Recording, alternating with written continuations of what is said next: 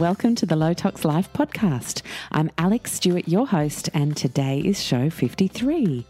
We are well into the spring season here in Sydney, and I know for a lot of you guys up in the Northern Hemisphere, things are starting to look a little bit autumny. It's just such a beautiful time of year no matter where you are, because it's not sweltering hot nor super, super cold yet, and it's just that beautiful change of seasons that's such a joy to witness. Now, I have an amazing friend with me today on the podcast. Jude Blereau is joining me, and as I say when I start chatting to her, you'll hear me say, how is it that I have made it to 53 shows and not had you on the show yet? I'm actually not sure how that happened, because if there's anyone I can think of that can help us really see the wood from the trees when it comes to food confusion, and cutting our own path based on how we develop a relationship of nourishment and connection around food, and do that in just such a healthy, non-diety, non-fatty, non-deprivational, non-needing to buy every single new superfood on the planet way, it's Jude Blereau. So I can't wait to hook into that conversation today. Before I do, I have two wonderful show supporters. Today, I am welcoming back the beautiful Peter and her gorgeous Goodness Me Box team to the show with their incredible offer of 40% off your first box. Now, Goodness Me Box is a beautiful Australian business that basically packages up all of the thoughtful food products that are out there. Now, we always talk about moving from products to produce, and anyone who lives in an urban, fast-paced environment knows that of the products that we do buy, we want to at least make sure we're doing a great thing for our families, for our health, for the planet. And what I love about Goodness Me Box is their commitment to being genetically modified foods free, and also their commitment to sustainability and packaging responsibility wherever possible. And they really work with brands to help grow them by making them more mindful as well with the way they're connecting with people and getting in touch with what people like us, low toxers, really want when we shop for some convenience pantry items and still find that little bit of excitement in getting something new every now and then that we haven't tried before. So Goodness Me Box is a great way to do that. It's a fantastic gift subscription. If you've got a friend out there that you're thinking, oh, I'd love to just give her or him a little 3 months worth of Goodness Me boxes, because you can cancel at any time. And to get 40% off the first box and to know that you can cancel at any time, there is absolutely nothing to lose. So why not give it a try? A couple of months ago, I got a huge, great full-size Pix peanut butter, and that's one of my favorite things. So there's some really amazing value in the boxes. It's not just teeny tiny samples. That's them really in the mix with a couple of full-size things as well, and you really do get value for money. So enjoy that, and I loved getting all the feedback from the people who took them up on it last time. So great to know you guys are enjoying it. Now I have, secondly, the wonderful sampling opportunity from 180 Nutrition, and they are sending you 2 sample packs that have 2 serves in each, so you can try 2 different flavors. The only thing you have to do is to click Get My Samples and pay a $7.95 postage and handling fee. What I love about them sending you 2, very, very generous for free, is that you get to try them both and see which one you want to move forward with. So enjoy either of or both of those samples, and let's get chatting to the gorgeous, inimitable Jude Blereau. Enjoy. Hello, Jude. How are you? Oh, good morning, Alex. I'm good. Got my cup of tea and I'm ready. Let's ready. Jump into it. Hello, everybody. Do you know, it was so funny. We were having a quick chat before I pressed record, and I just realised I'd had a year of podcasting and you hadn't been on my show, and there's something fundamentally wrong with that, because... Oh, profoundly wrong. Oh, my gosh. I'm just going to make a public apology right now. Well, except I think we live in the world where a year equals one blink of your eyes. Sure so does. That's kind of fair enough. Really, you blink and a year's gone past. Sure does. Today's big. I'm really excited about what we're going to talk about, but I'd love to start because we've got lots of people from overseas who join us for the show, and potentially some Australian peeps who are under a rock and haven't heard of you before, which again, there's something fundamentally wrong with that. But could you just share with everybody who doesn't know your amazing work how you came to be such a whole food guru? Oh my goodness, my daughter would roll on the floor in hysterics at the word guru. I know. But I'm not a huge fan of that word normally, but I really no, do think that you are just this beautiful mother figure for us in Australia to the whole food movement. And thank you. and you've had a wonderful journey to get there. Really interesting twists and turns. So do share.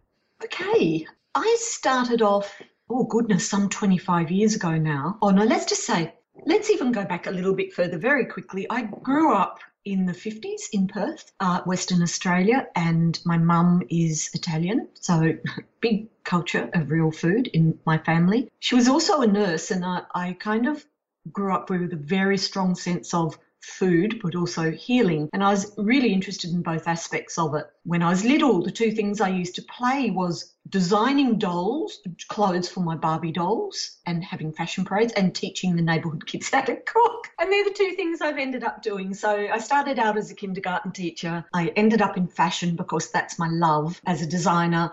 But it didn't nourish my soul, and I was still madly interested in food, but I was madly interested in healing as well. And I was studying nutrition part-time because I just was finding fashion not feeding my soul enough. And I found nutrition very disillusioning and left me quite hollow. And at that time in 1986, I got on a plane and went to New Orleans because I'd always kind of wondered why I was born in Perth and not New Orleans. So I've had a few past lives there.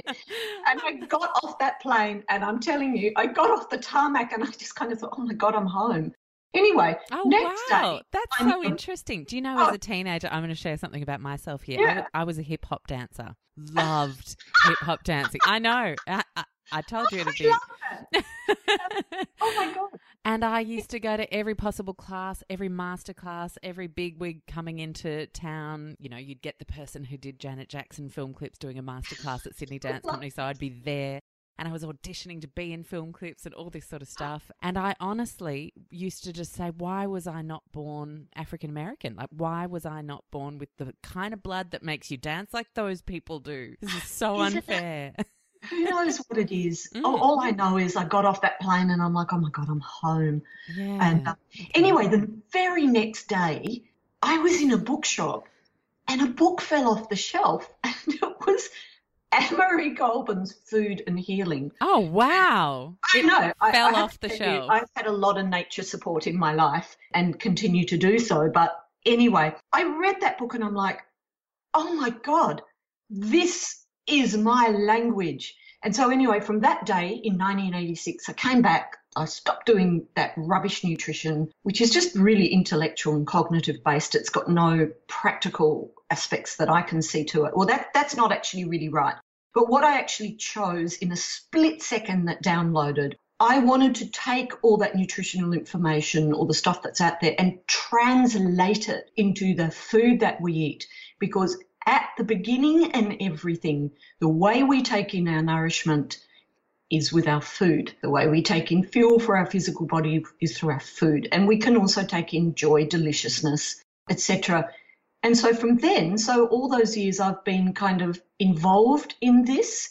I started out with a macrobiotic training, which I did in the US, actually in New Orleans as well, because I actually ended up moving there and living there for a while. And really, the rest of these years have been a journey in that, and I've been teaching for a very long time now. And I'm incredibly happy where I am. I've seen most aspects of what you would call whole food industry or natural foods industry, some that I used to believe in, others that I don't now. Because I've seen what happens. I love being older. I'm 62, or might be more than that, I don't know. But I'm about 62 or 63, I think. And I love having had that time to have had that long a journey in this industry, to see the things that you thought were right but actually weren't. Can you share an example of one of those things? Yes, I think that for me, one of the most powerful things would be vegan. I earlier on in my days, I've never been an advocate of a vegan diet, but I probably was, I would say, okay, just, have an egg or if you can just have an egg or have butter, then that's fine. I don't think it is, and I don't think it's enough. And my personal feeling for me, I was vegetarian. Mm-hmm. I went through that stage of, meat is evil, or it's not ethical or sustainable, dairy is not good for us, blah, blah. And for me, I absolutely know that what myself and that generation, and you need to remember that was that 60s in the coming out of San Francisco, Francis Moore Lappe, Diet for a Small Planet and all that kind of thing. And I think that it was the only way that we as that generation knew how to say things are not well. And this is the responsibility of every generation, and they find a language in which to do it. Now, having had many years, longer years, that you might get away with being vegan when you're younger, sure. But I can tell you, you will generally hit the wall, particularly for women, when you are in your 40s and 50s. And a large clientele in my food coaching practice over the year has been women in their 40s and 50s that are shot, like their hair's falling out, their bones are terrible, all sorts of issues, eating this clean, in inverted commas, vegan, in inverted commas, kind of diet. So that would be a small example. I'm not advocating mass meat eating in any way, shape or form. Oh, gosh, no, yeah. It's not sustainable, but I do believe that there are ethical ways to include animal products in your diet. Don't have to have a lot of them, but you do need some. Interesting. And I love what you say about how beautiful it is to get older. I'm nearly 42, but I'm already starting to feel that beautiful feeling that you get when you think, another fad. Yep, let it just whiz on over. And let's just eat our veggies and a good little bit of meat here and there. And let's be along our merry way. Not freak out too much and listen to your body and all the good things. Yeah. And so when was the first book? My first book, Whole Food, Heal, Nourish and Delight, that came out in 2006, I think, or it might have been 2008. Oh, God, I can't remember. But that book was actually started in New Orleans. It took me a long time to write because, at that time I was raising my daughter, I was working, and I had a little sidetrack, nuts that I was, like, with a business partner, we opened one of the first Whole Food stores, like kind of about life kind of thing, or Whole Foods, but on a much smaller scale. But it was large enough in Perth, and we had a cafe as well. So the 3 years of that cafe, that's, if you see grey hairs in my hair, that's where it came from. So I had a detour there. I'm pretty sure that was 2006. 2008. I wrote Coming Home to Eat, Whole Food for the Family, and that remains one of my very favourite books. It's very accessible, breakfast, lunch, dinner, and there's a little bit of preserving in there and sweetness. Yeah, Coming Home to Eat, Whole Food for the Family, 2010. I think I was really beginning to get a much better lay of the land. And I wrote a book that I'm exceptionally proud of, which is Whole Food for Children, That's Nourishing my Children with Whole and Organic Foods. Yeah. I think it really reflects my development as a writer, and you can see a greater reflection and understanding of the journey in that book. 2013, Whole Food Baking, and that currently is out of print, but fingers crossed it will be reprinted shortly, so that's in the works, which is great. And then the book that came out last year, in a sense, is what's called Whole Food from the Ground Up. And in a sense, that book is a reworking of my first book, Whole Food, Heal, Nourish and Delight. While it isn't a reworking of the actual words or recipes in it, Whole Food, my first book, was my, I guess you could say, my manifesto, my guys, look, this is how you do it. If this is the path you want to go, we can make yummier things than some of this stuff that's out there. Whole Food from the Ground Up reflects very much where I am now, what I see as foundational whole food principles, what I see and understand and see. I wanted to answer the question, what makes the food we eat wholesome and healthy and ethical and sustainable? Because in many cases, it's not what you think. Not eating meat does not mean you are being ethical. I'm sorry, but that is just my experience with what I see. There are many grey areas in this. It's not just a simple black and white thing. And so it was my desire to say, these are the things that really matter. These are the things that actually will have an impact and have matter. And then this is how you do it in with recipes. And I'm very happy with that book. Oh, beautiful. And it is such an excellent book. And I don't know, did I ever tell you the story about how I came across your work? No, I don't think you have, but tell me again. I'll tell you again. It's a nice story. You might start blushing, Jude. But I was very skint when my little guy was newborn, very, very skint. And I had been given, at the time, a $50 David Jones voucher, just new mum, yada, yada, Christmas, whatever it was. And so the little guy, I think, was just starting on solids. And I remember taking this gift voucher and for some reason being led to the cookbook section. Now, I had probably been about 5 years into cooking well. Now, I grew up in the age of convenience and had been exposed to great French cooking through my French side of the family, but had never really been brought into the kitchen to make anything other than the odd cupcake, like many Aussie kids. And so I had started becoming really interested in food, especially when switching to real food and ditching all the processed stuff with my naturopath got me out of the tonsillitis loop that I was in.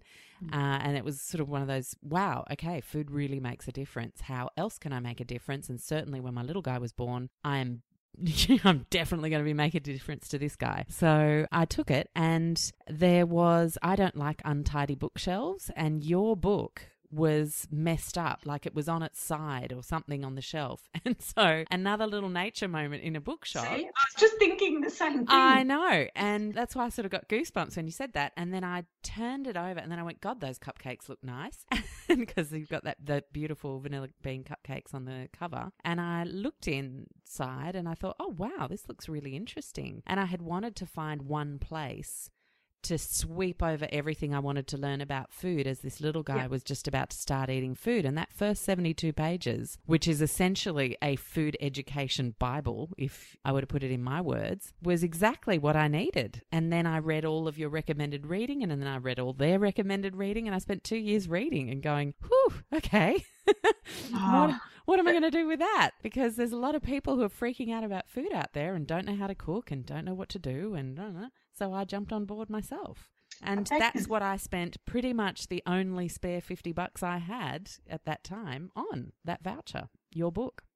I think one of the things that for an author, it's very humbling when you hear stories like that, because I know that you will understand this because our birthdays, for all the listeners, are very close together. Yeah. I think I'm on the Sagittarius side, you're on the Scorpio side. That's right. But we're like really a couple of days apart, so we're both little cusp. And I think it would be fair to say that we're both really on a mission. That's a fairly strong aspect of this kind of little Sag-Scorpio cusp. Yep.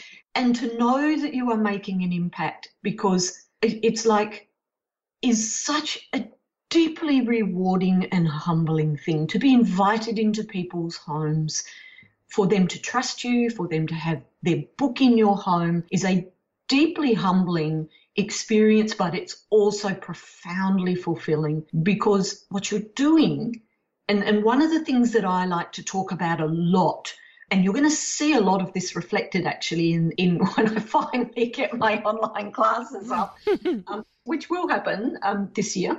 Yay! Yay, yes, fingers crossed for October. But one of the books, and I know that we've got lots to talk about, but this is a really interesting thing, and I think it's really relevant for the listeners as well. One of the most profound books for me, and I think a lot of the American listeners will recognise this book, is a book called Laurel's Kitchen. Mm.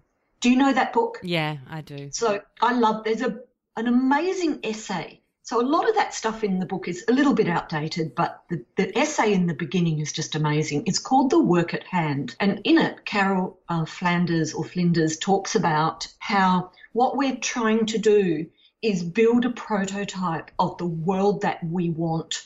And kind of I was building that prototype in my books and wanting to share that with people. But the thing that she talks about is that what we do is clear a space around where we live, so to speak, and say, this is what I want to happen in the space we are. And then as more and more people clear that space, those spaces start to overlap. And in my mind, what I was seeing was that a quilt has been formed. The whole has been formed as those patches overlap. And when you buy that book, that's a little bit, so that little space gets a little bit bigger, and then you've done that with other people. And in the end, what we're building, I think, is a brave new world. And you'll see that very much reflected on this idea of patches and becoming a whole quilt on the online classes. But for me, that's what your story about the book is. Yeah, absolutely. And, you know, we can get so disheartened if we're coming at this from our own little corner of the world. You know, you don't have to be a big online publisher. You don't have to be an author with 6 books. You can just be a regular parent who's trying to make the changes, and then their kid gets made fun of at school because they've got the normal food lunchbox and everyone else has got the weird packets. But they're the weird ones. Go figure. And little situations like that. And I love that idea of all of us feeling like what we're actually working towards here is stitching our own little patch for that big, big, beautiful quilt. But you are. That's what you're all doing. And you travel all over. Excuse me, I travel all over. And I can tell you the thing that I hear most from people is they feel alone or isolated, or their in-laws treat them as silly, or the school treats them as silly, or people that they thought were their good friends treat them as silly, and people feel alone, but you're not. And it's how you build the new, and it's how you build the whole is bit by bit. Beautiful. Oh, so good. It's so true. And one of the things, I guess, and this might be a really good thing for us to start with. I love how we're starting 20 minutes into our chat, Jude. And that was bound to happen with you. That's very us. So is this sense of feeling alone, and this sense of, like, you read a book that you just feel such an affinity with, and you see that it's not one of those black and white tomes that's trying to make you choose anything specific other than beautiful whole food and what agrees with you and your family and your body. And you then start to go about procuring everything. Yes. And a lot of people think, oh, well, I've decided I want to eat a whole foods diet, ditch all the processed stuff, try and shop organic where I can. We've done a great 3-part series a couple of months ago. Please, if this is something that's of interest to you guys, make sure you listen to those shows, because there are so many tips in there on the affordability front and access front and how to kind of cut corners but still get amazing produce. But you know, when we start, we think, oh, this is just all going to happen in a week or a month. But it doesn't, does it? My experience has been that it's usually a 2 to 5 year journey. It's like everything, you've got to take it step by step. And I think I wrote that in my first book. And what I hear from a lot of people is that has been incredibly comforting to them. And it's also incredibly important that you learn one thing at a time, or take one step at a time, because otherwise, I promise you, you're going to get overwhelmed. And you're going to go, oh, my God, this is just driving me nuts, and you're going to quit. But the place you're going to start is going to be sourcing your food, isn't it? Yeah. Oh, how many traps for young players. That's right. And it can be super disheartening. I remember, I have to say, 2017, anyone who's just starting out now out there and getting curious, you're coming in at a really good spot, because 10 years ago it was even harder. But there are still a lot of people who it's difficult for, who might be in really remote areas or even in urban areas where you still feel like you need to get to sort of 6 or 7 locations to get everything that you're wanting to get. Have you got any you've just moved to a new area yourself a few months ago. So did you have to totally rebuild from scratch? Totally, because I didn't move. Like I lived 5 minutes, literally 5 minutes, and a 15-minute walk from the city. And I'd lived there pretty much that radius of the city of Perth pretty much all of my life. Yeah. And I moved to an hour drive up to the Upper Swan Valley, which is a large wine kind of growing area, very different. But before I would say that, the thing that I would say to people is the most important thing that I believe that you can do is to buy the food that you're eating as close as possible to the person who grows it. Okay, now, and I think you're going to have to separate what you buy. So, for example, in a sense, separate your food. So you're going to have your fruit and veggies and meat, like the produce that is seasonal and fresh, and then the produce that can be stored, so to speak, like flowers and dried fruits and drink or stuff like that. That you're going to have to look at differently. So let's look at I can't think of the word popping into my mind, but the thing that doesn't last and is ultimately going to go off. So that's all your eggs. Perishables. Yeah. Perishables, that's the word I was looking for.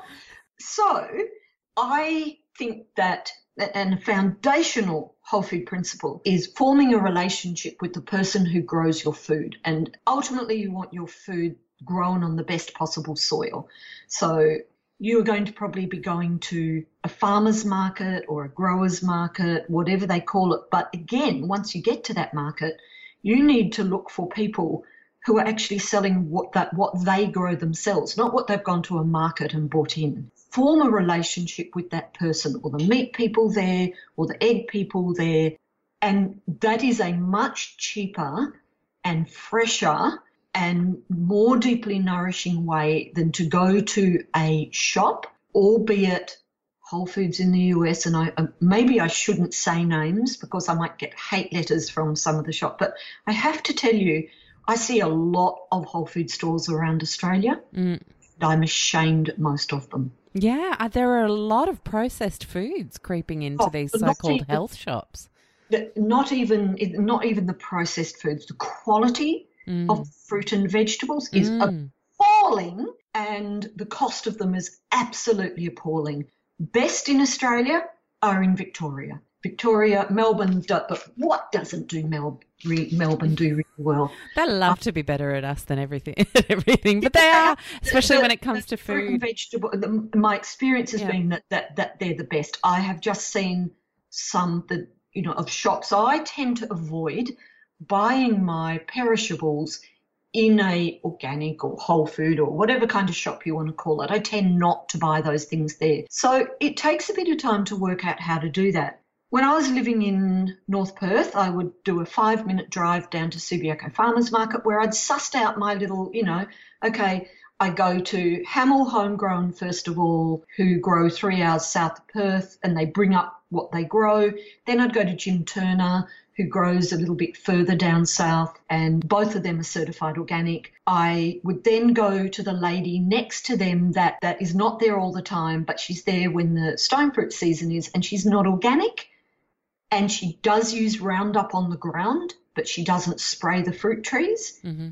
But they're the only plums that I can get that are still from old, beautiful trees that have been planted for years, and they're they've got some flavour and they're delicious and they're beautiful. And so in a situation like that, is it more about making the best choice that's available to you with what you've got? You are always redefining your line. Yeah. Every time you shop, every day in so many aspects of our life, we are redrawing our line. And there's another aspect to this as well, which is probably not where we're going or talking today, but if we don't sometimes buy from these people, we're not going to have anybody left on the land growing our food.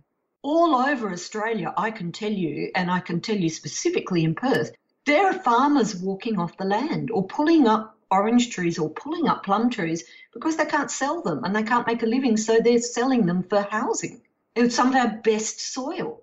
Yeah. So, no, I'm not interested in buying generically sprayed stuff, but I am okay with buying stuff from a non-certified organic farm. And that I know what she's doing. Yeah. Okay. That's right. So, I've made that choice that day and happy with that choice as well. And then I can go past the hogget, the lamb lady who's not certified, but she's a very good friend. I know exactly how she farms and brilliant. And then I get certified other poultry and duck stuff. So that had gone. I'd moved an hour out, and that would take me about an hour and a quarter to get there on a Saturday morning. So it took me months to work out where to shop. But bit by bit, what I have sussed out, you just put it out there, you put the network out there, and now what I've done, my daughter had contacted me. she saw a Facebook thing and she said, oh, Mum, one of the girls that I went to uni with has got a little stall in Guildford, which is about a 20-minute drive.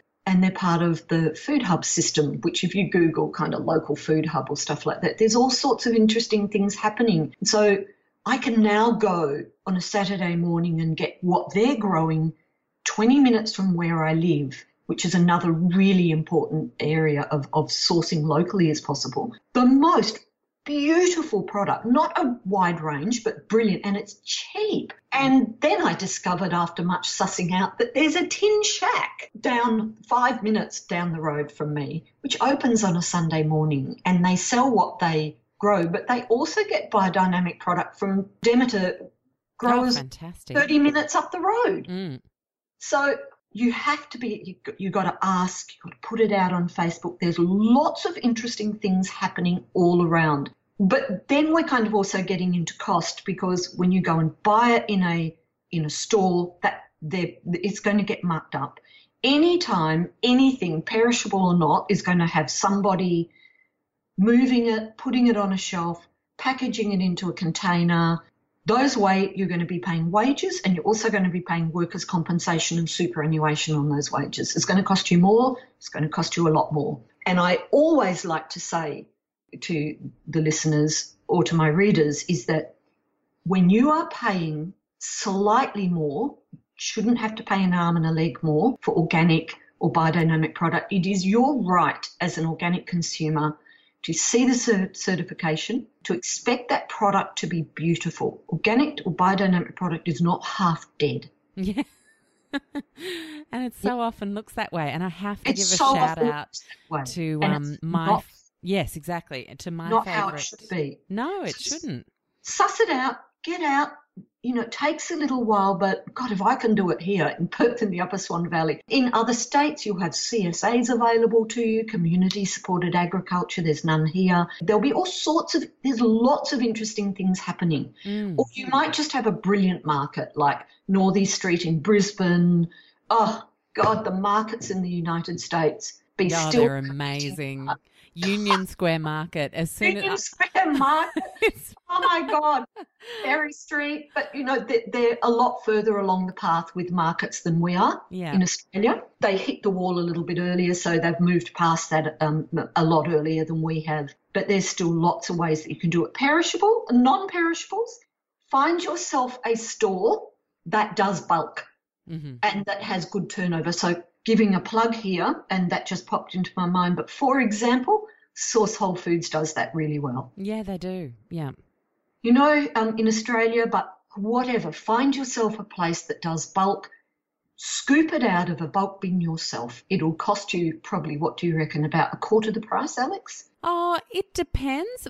In Sydney, probably because of Sydney rents, it's about 2/3 of the price. Okay, so whichever, it will be cheaper. Yeah, definitely cheaper. And then you obviously save on a lot of packaging, which is absolutely great. Yeah. Exactly. Yeah. So that's my pick, but it just takes a little bit of time. But you can do it, and you don't do it all at once. And you know what else you don't do? You don't kick yourself or say negative things to yourself in your head, or think, or feel guilty because you haven't done it quick enough, or you're not Instagram perfect enough, or Facebook perfect enough, or that or that you haven't got in all those kind of things.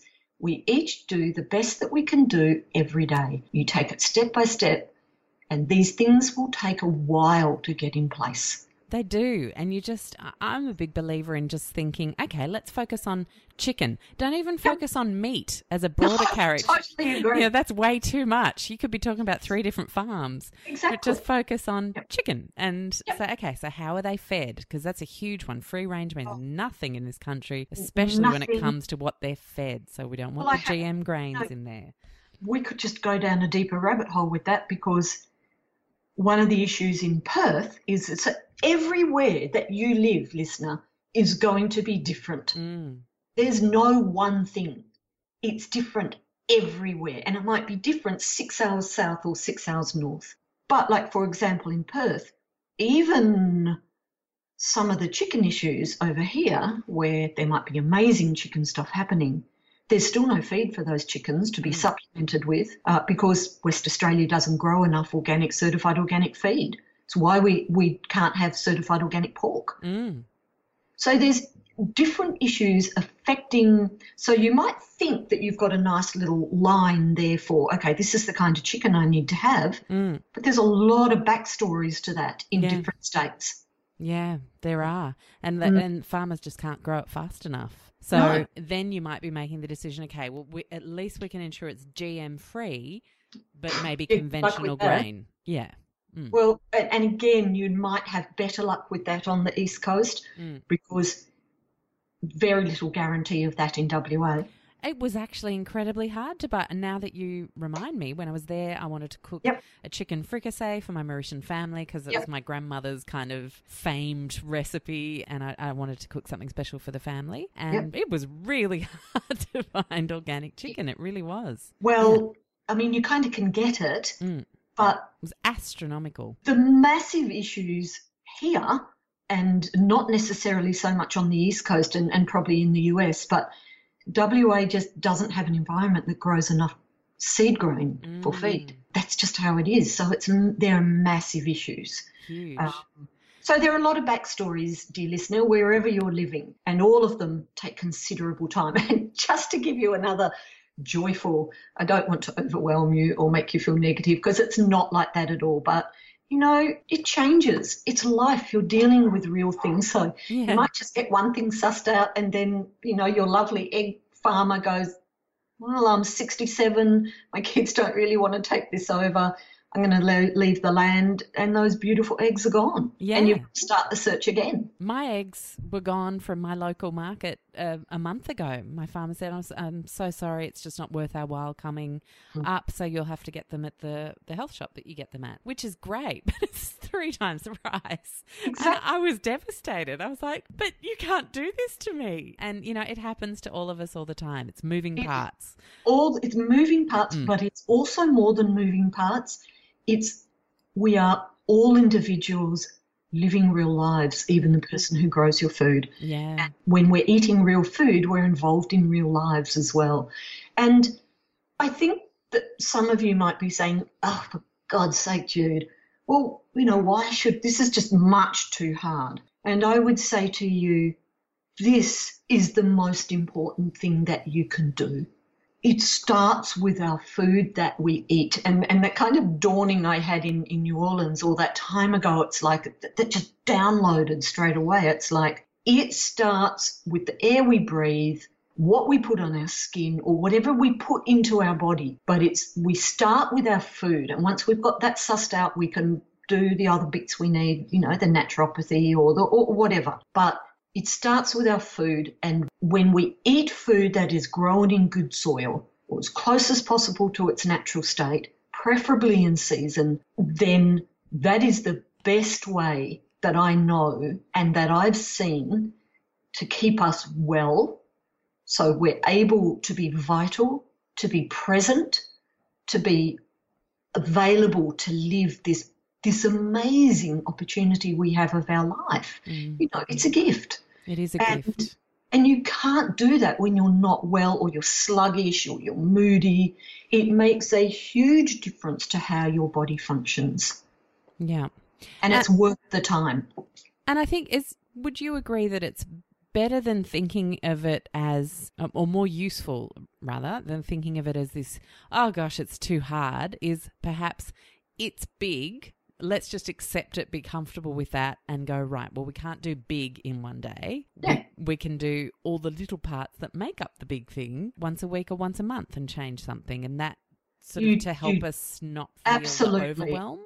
You've got to do it step by step. For example, as you said, you might say, okay, this month, I just might sort out chickens if we eat chicken, or I might sort out eggs. And I absolutely agree. If you're vegetarian, maybe sort out how to cook a whole grain. But we're actually talking about sourcing food. Do it one step at a time. Break it down. When you look at how humans have thrived over centuries, you do it best by breaking things down into small parts. That's how we make a quilt. We start with small bits first and then we join them together. And it takes considerable amount of time to do that. But you do get there. And it's how you learn to drive a car. You learn at a bit at a time, and it takes time. So, yeah, but it can also be such a deeply rewarding part of life. I don't see shopping as a chore. I just like, oh, what am I going to be able to get today? It's like, oh, my God, I love food. Well, when it's the seasons as well, and when you're tapping Yes. into nature's gifts instead of buying the Tim Tams, for example, which are available every day of the year anywhere you want to get them. Well, actually. Which are horrible and full of additives. Yeah, caveat, they're not available outside of Australia very often, but here it's like it's treated as some sort of a national snack, and it's packed full of junk. But once you're buying the seasons, it's true. It's a surprise. It's exciting. And I remember the first time I realised what seasonal cooking was all about. I had Maggie Beer's beautiful Harvest book.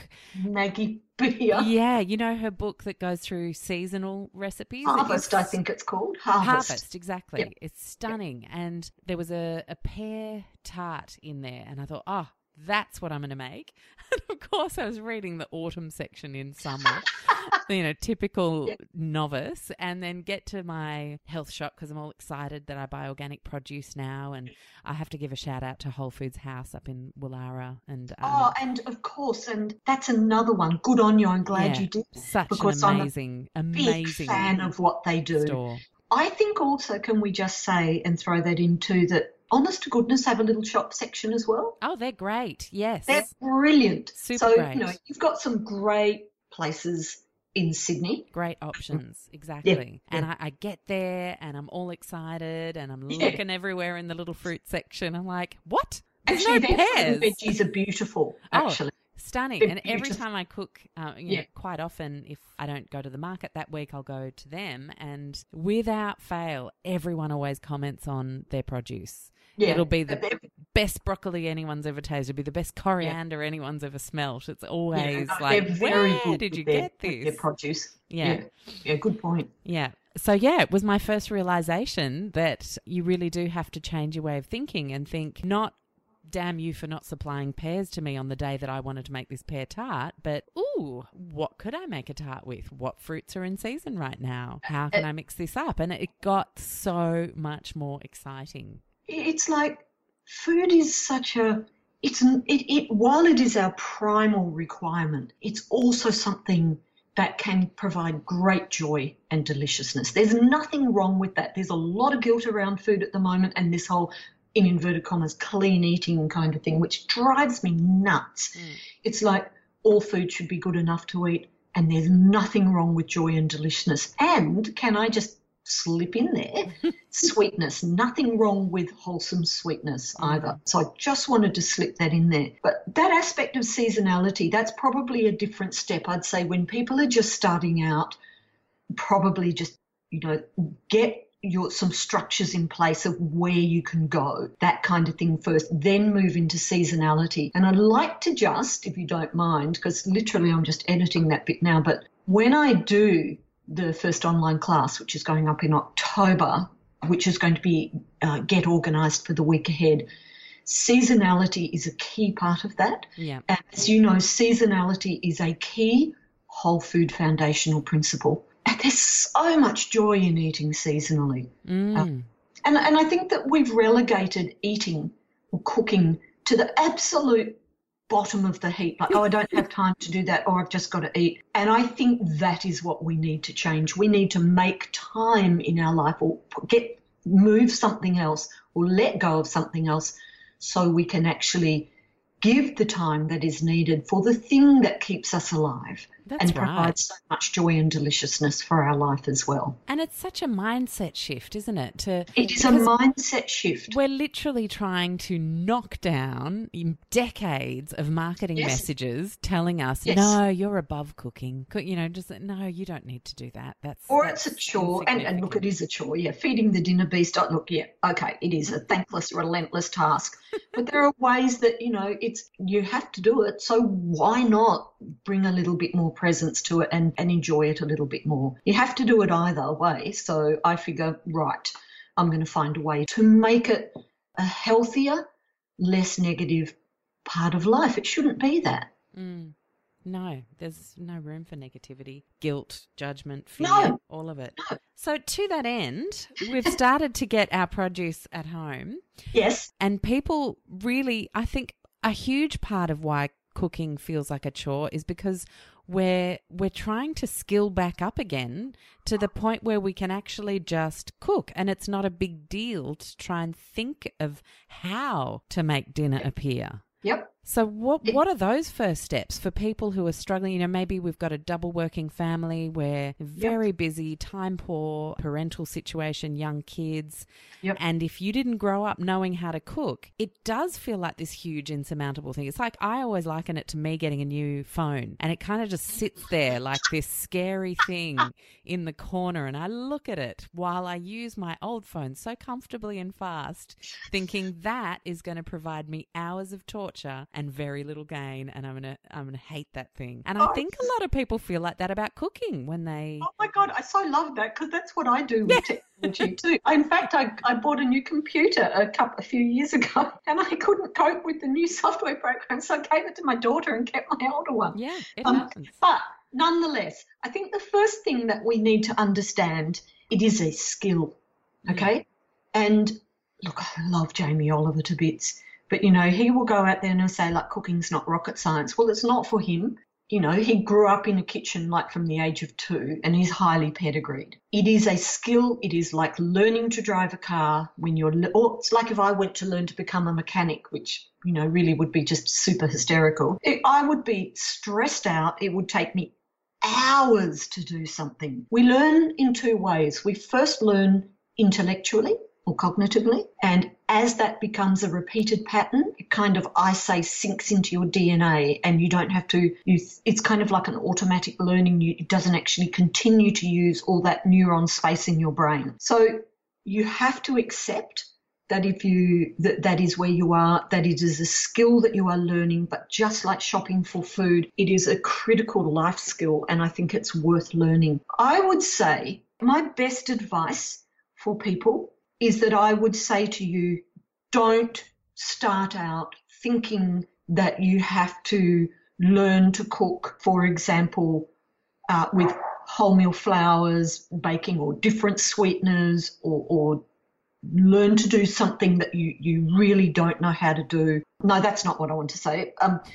It's more that aspect of, don't think you have to start out at the end line. It's going to take you a while to get to the end line. I often say to people, just if you haven't cooked and you're buying biscuits or you're buying cupcakes for your kids' lunches, get something in Australia like a Woman's Weekly cookbook, or in the US there will be versions of that as well. It might be The Joy of Cooking or something like that, where you just go and buy white flour. It can be organic or not, but white flour, eggs, butter and sugar, and none of it has to be organic, and make a cupcake or make a biscuit. You are light years ahead of what you're buying. Yeah, exactly. Once you understand the basics or the mechanics of cooking those things, then you think, okay, I might start with, I'll change the sugar that I'm using and use a more whole sugar. You do it step by step by step. But of course, there are I think Jamie Oliver's got some really good how to cook books, like really basic. Delia Smith, love Delia Smith. Now, she's English, but she's got like How to Cook Volume 1, How to Cook Volume 2, How to Cook Volume 3. Maggie B is too far advanced for her. I tell you who else is brilliant in Australia, Stephanie Alexander, but not her big book, her Kitchen Garden book for children recipe book. There'll be people in the US, and everywhere there's going to be people that have like a how to cook, and that's where I would recommend you start, because you learn things about how you work with thermal mass. And I'm going to definitely be doing those things online next year too. But how the pot you cook, the pot you choose will impact on your end result. And can I just throw in here the biggest mistake I see that people make when they're cooking? Absolutely, hands down, is that they use too high a heat. Higher heat is not going to get you to the finish line any quicker, okay? It just isn't. And so lower that heat down saves your consciousness. High heat, you've got to be more conscious. And it also can lead to so many disasters so quickly. So, yeah, higher heat. Don't just slow it down a little bit. But all those things matter. The pot you use, the idea of thermal mass, all those very fundamental things of cooking. What a boil is, what a simmer is, what a gentle simmer is, and how those things work. It's a skill. Take it step by step. Great advice. So in taking it step by step, can I ask you a couple of kitchen secrets? Go for it. Okay. The perfect roast chook. Oh, the perfect roast chook. Okay. Funnily enough, that's one of the things I'm doing in the new online program. Oh, that's yay. coming up in October. And there's a video as well. But I'll tell you right now, high heat. Mm-hmm. If you're using an heirloom chicken, then you have to lower the heat and it'll take longer. What's an heirloom chicken by difference? Okay, so what you'll see happening in the US and Australia now is the availability of heirloom breeds of chicken. So yes, they can be organic or not organic, but the bird itself. So in Australia, there's up until very recently, as we have become more and more industrialised and commercialised, a meat bird, all meat birds, whether they're free range or organic or commercial, are bred from one breed, okay? And that breed has been bred to have very large breast meat, okay? So if you buy that chicken as a commercial chicken, it will be fed different stuff.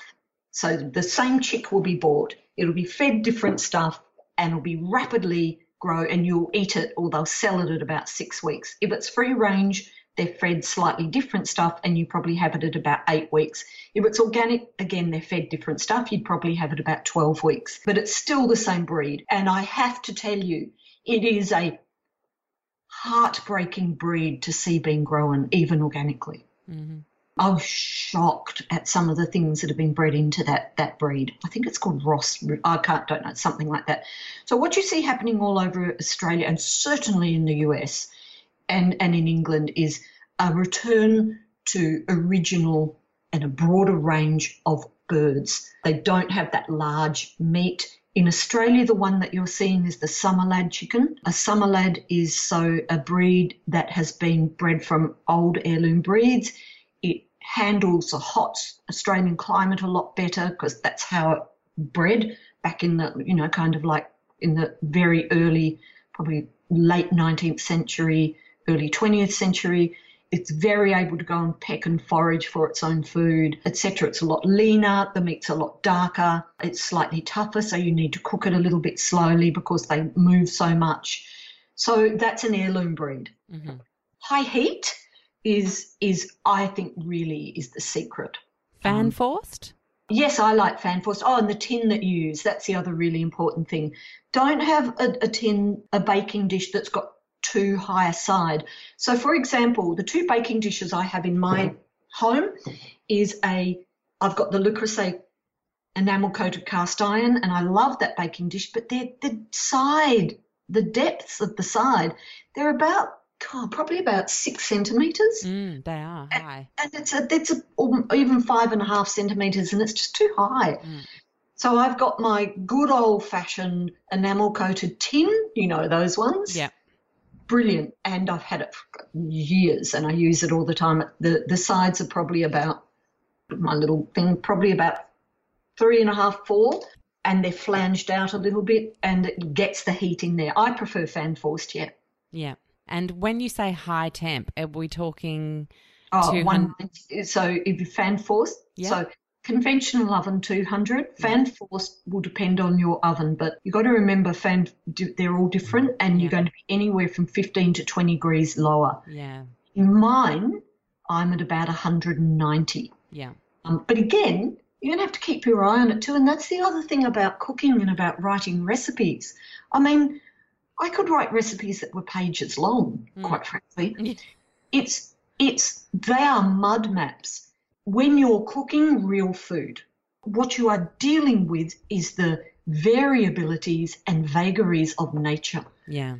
And you need to always be attuned to that. I am a big fan of looking at your thing that's baking, whether it be a cake or cauliflower cheese or pastry or whatever it is, because I promise you it'll probably be different every time because dealing with different ingredients. That chicken is different from the chicken from another time. But generally, I think probably about a 1 point. I like a chicken around 1.5. I like them a little bit smaller. And if I'm going to probably do 2 smaller rather than 1 larger. But if you're doing 1 chicken at about 1.5, it should take an hour.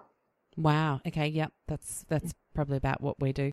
In our oven, we've found we have to start it breast side down, 20 minutes, and then turn her over and breast side up for the last 40. Right. Oh, you are so more organised than me. I chuck it in. Well, that's not true. I don't chuck it in. I like to do a little bit of a herbal rub all over it. Yeah. Got to give it a bit of love. I just put it in, basically. I don't turn it. But, look, sometimes another way I love to do chicken, because it's quick, is I like to cut the backbone out and butterfly it. Yeah. I really like that, and then just flatten it out. And there's a great recipe in Whole Food from the Ground Up for that, where I marinate it the night before in kind of buttermilk and yogurt and rosemary and garlic, and it's super easy. But yeah, I've actually done the video. So there's a video in that new program on roasting chicken and making gravy. Yum. But yeah, high heat, keep an eye on it. Never be afraid to turn your heat down. I think that's a really good message on the heat front. I mean, when things baking, don't be afraid to turn it down on top of the stove either, but don't be afraid when you're making a cake or cooking that chicken. If you look in, an experience that I had, so my chicken, usually 1.5 an hour, nice and hot, fine. But then a couple of weeks ago, I had that same situation, and I looked in it and I kind of went, oh, my God, it was like really getting way too dark on top, and some of the herbage that I'd rubbed on it was kind of getting a bit burnt, and I just turned it down. So who knows what had happened in that rearing of that heirloom, it wasn't an heirloom chicken. Who knows what happened? But something happened because it responded very differently. Wow. That's good food. And I think the point there is that we have to bring our brains to the party when we cook. We have to bring our consciousness to the party, and your be there. It's like learning to drive a car. You still have to make choices. You have the skill, but you still have to, if you see something happening ahead of you, you have to assess what you think you might need to do. Yeah. And I think I liken it to cooking lamb backstraps, one of my favourite treats. I just think it's such a treat, and we don't have it often because it's pretty exy down here, but when we do. And it's expensive here too, yeah. Yeah. But I'm nearly 42, and it's really only in the last year that I feel super confident that it's absolutely going to be perfectly cooked. Yeah. And that's, a good 14 years of very actively trying to figure out what the heck is going on with cooking. It's a skill. Yeah. It's a skill. That's how it is. Like, don't ask me to cook pork or beef or really even a lot of meat dishes. It's not my forte. I don't have enough skill in that area. I don't really want to learn the skill in that area. Yeah. I've got lots of other areas I'm far more interested in, like beans and sea veggies and whole grains and, dare I say, baking and dessert and pastry. Oh, I love baking and dessert. My goodness. Yeah, but it's a skill, and you're always learning. We never stop learning, but things become a little bit easier because we learn our foundational stuff and then we can build on that. But isn't that how all of human life learns, or even natural life? You start by lying on your back, then you roll over, and then you get that down, and then you crawl, and then you stand up and you walk, and then you can, we build step by step on foundational principles, and it's exactly the same in cooking and in walking a whole food journey. Yeah. And so I might finish by asking you, I know grains is a big topic, and I don't think we need to necessarily go into are they good for you, aren't they? There is a lot of science. Oh, please, can we? We can. But look, I think a lot of it comes down to how they're prepared, and this is something I absolutely learnt from you. So can you give us some of your best wisdom when it comes to eating grains in a sustainable and healthy way?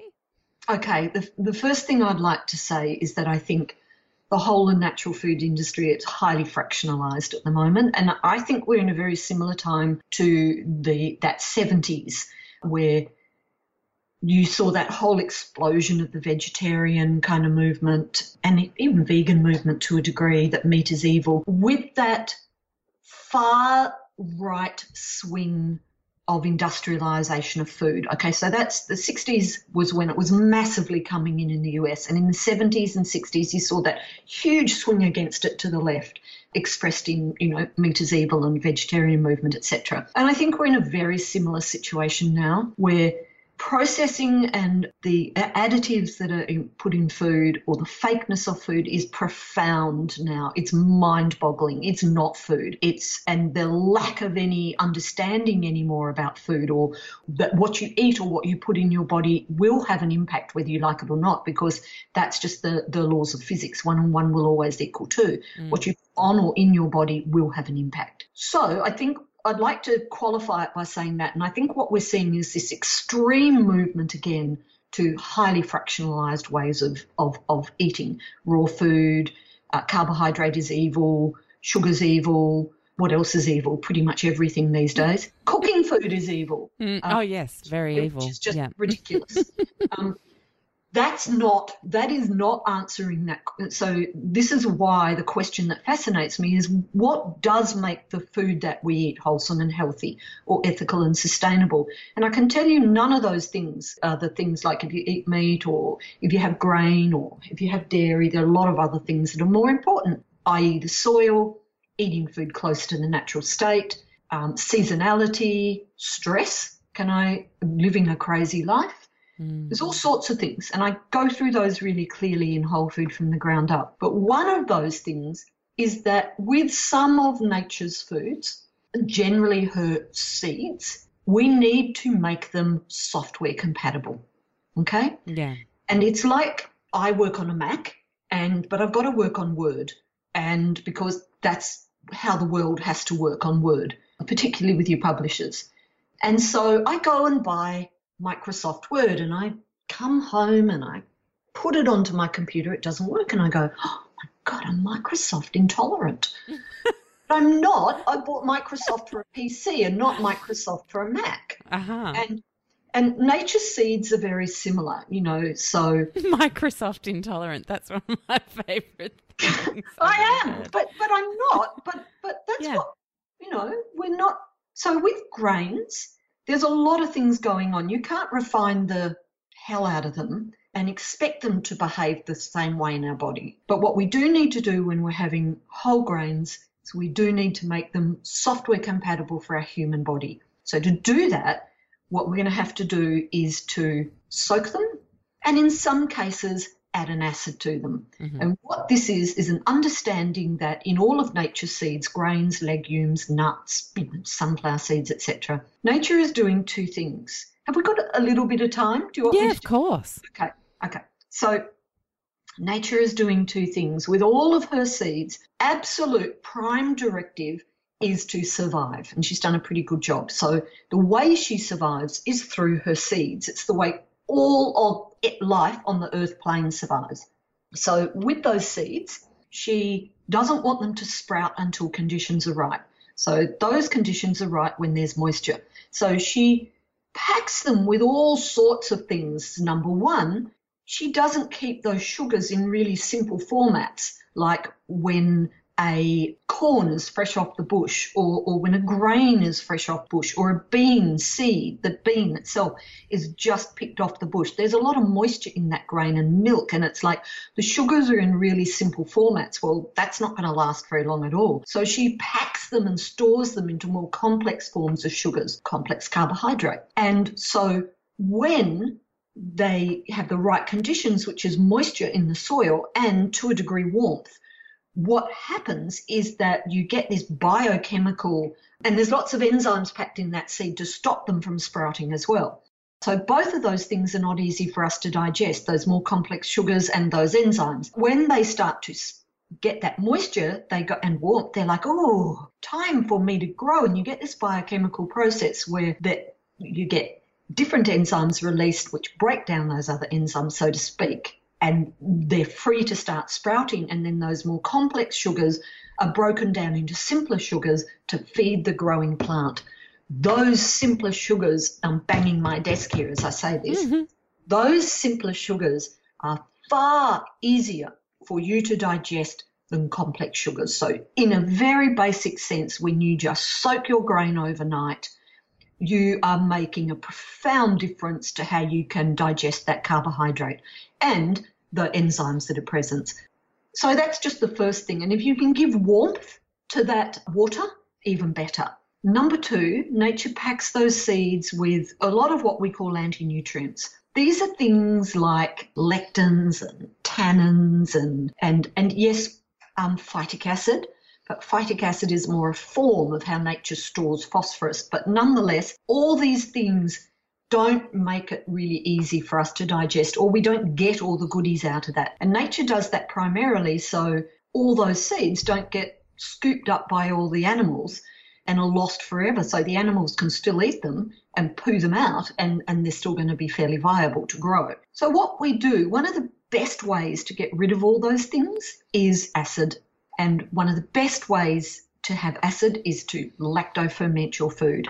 And that's why when you put a grain in water with warmth, or a legume in a grain with water with warmth, what you are activating, or what you're providing the right conditions for, is lactofermentation, which is all those bugs that are all on that grain are going to go, oh, baby, food, i.e. sugar. And the warmer it is, like at blood temperature, they will set to work consuming some of those anti-nutrients, breaking down some of those anti-nutrients, releasing lactic acid into the water, which also will help break down phytic acid, and breaking down some of those sugars and consuming some of the sugars. And also, if you have a nice long lactofermentation, can break down a fair degree or some of the gluten in it as well. So it's a pretty cool thing. Look, you can get stressed and add acid to the water, but really your most important steps are soak it in water, keep it warm, and if you want to add an acid to it, I always prefer to add a cultured acid. So for example, yogurt or yogurt whey or kefir whey, or for dairy-free ones, kombucha, water kefir, a little bit of juice from the sauerkraut if you like, because you're kind of bumping up the lactofermentation.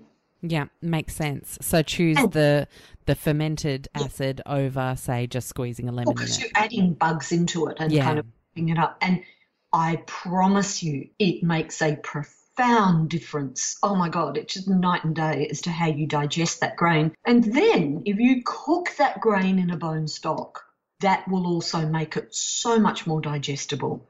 Or put some animal fat into it so you can at least absorb some of the nutrients. And my shortcut, and one of the highest values of bone stock, if you have not soaked your grain, or you haven't got enough time, or you've forgotten about it, you know what? Cook it in a bone stock and it will make a difference. Yeah. It won't be as brilliant, but it will make a difference. Yeah. And again, it's about doing what you can on the day. You couldn't soak it, you do the bone stock, and that's okay. The world is not going to fall apart.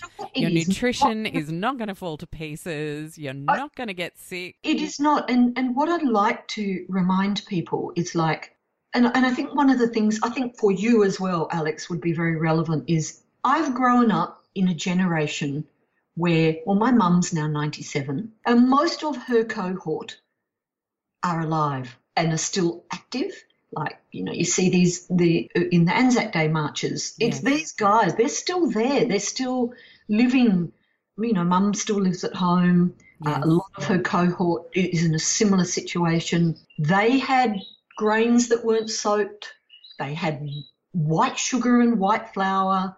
What they did do, they had a lot of physical activity. They ate food that was grown closer to home, it was all seasonal unless it was preserved. So it was a lot more vital. There was a lot more life force. The soil was in better condition. They had days off. I guess you could say to a degree going to mass on a Sunday and having family lunch was a chance to be rather than do, no matter what you think about religion, but there was some spiritual aspect of life. It wasn't just all intellectual. There are a lot of very good foundational whole food principles going on. Can I say they survived without nuts as well? Yeah. And raw cow and chia seed. They were fine. Okay. They had a lot of fish. Yeah. I grew up with a lot of fish and seafood. We didn't eat a lot of meat. It was probably balanced, I guess you could say, a little bit of everything. Yeah. But simple, we live in a world where it's simply everything is available to us all the time now. Yeah. I don't know that that's such a good thing. It's almost like growing up, now generationally, when you think careers, like the prospect of infinite choice can actually be a negative. Absolutely. Because it can, can stop us from committing. It can stop our brains from simply processing things. And I think the same thing's happening in food. Everyone's so terrified that they're making the wrong choice because there are so many choices that we forget to listen to the best health professional, which is the inside, us, our bodies. Well, that's very true. And also I think I own that I'm very influenced by what I've seen. And what I've seen is my mum's generation, I think probably healthier than our generation to a degree, that did these kind of things and kind of to a degree are a little bit happier as well, living a much simpler life with far less choices. Now, I'm not to say that, it wasn't all bed of roses and it was just, I'm not eye in the sky looking at the unicorn, but we live generally now a very stressed and a very crazy life. The human body is not designed, or mind is not designed for that kind of craziness, particularly in the winter seasons. I think we have far too many expectations of ourselves. I think we're trying to do too many things. I think we do far too much multitasking. I'm very much on that path of, I think, would be of simplifying. When I look through all my books, really, if I was doing another book, just don't know that I'm all that keen to do, I would really be working on a far more simple system now.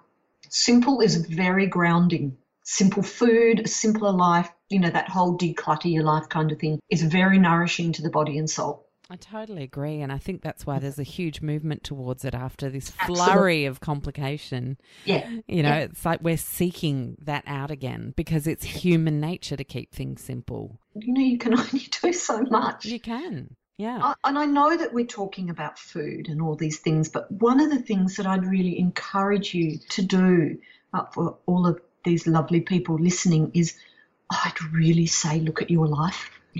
There are things that you don't need to be doing. Yeah. You can let go of. And I put my kindergarten teacher's hat on and I would say your children do not need to be doing the number of things that they're doing after school, particularly in winter. Because we're setting them up to make life be this complicated thing we've got to run around from and to. Yeah, it's so true. It's so true. Make room in your life for the things that matter to you. And lo and behold, food will probably start mattering a whole bunch more because we get the time to make that connection. The most important things. That's right. Food, it's like, as I said, it informs all we are and all we can be. And as does love, there's nourishment for the body and nourishment for the soul, without which if we don't have either, you fail to live or you fail to thrive without either. Yeah, and that is just such a beautiful note to end on. We've covered a lot today, but hopefully out there from today's chat, if you were feeling confused or downhearted because you hadn't achieved enough in the kitchen yet or sourced enough of a pristine, food selection, then give yourself a break. Take a little mental holiday. Take the week off. Just cook things you love and then come back to your next little thing you're going to work on next week, right? That's step by step by step. Love it. Yeah. I feel like we just wanted to hug everybody out there today. I'm getting that vibe that if we could just hug people who were feeling disheartened or confused, then we absolutely would. So consider this a hug, guys. Absolutely a hug. And come visit me too. Yes. please get Jude's books. You will be Come in for a visit treat me. if you haven't discovered them yet. And of course, there's all the amazing things that you've got coming up online, and you're gorgeous to follow on Instagram as well. Such a beautiful energy. Can I do it? Yeah, I know. Well, but I will pop a whole bunch of little links that you can connect with Jude's work, because she's a treat of a human. You are, Jude. Oh, look, thank you. But I'm right back at you. Oh, but in a sense, this is I love doing this kind of thing. And Alex and I will probably do a lot more of this too. Yeah. Won't we? Oh, we sure will. Absolutely. Yeah. We'll conspire and collude when we have lunch in September. Excellent. I love that idea of conspiring and colluding. Excellent. Thank you so much. It's been lovely to meet you all today too. Lovely. So lovely to spend time talking about our most favourite subject. Yeah. Thanks so much, Jude. See you, Alex. Bye. Thank you. Bye.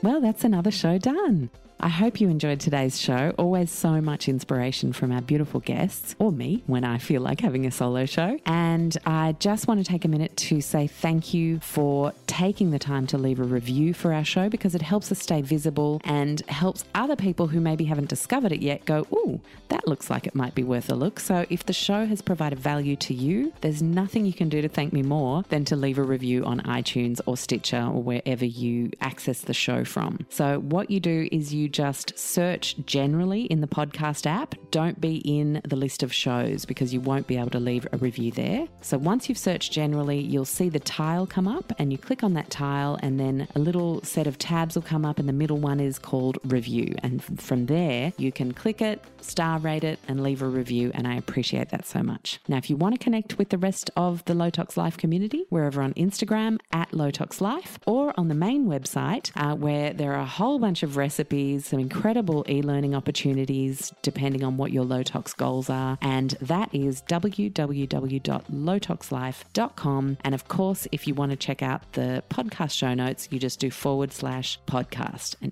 everything's there. So I look forward to continuing our chats in between shows online in the community.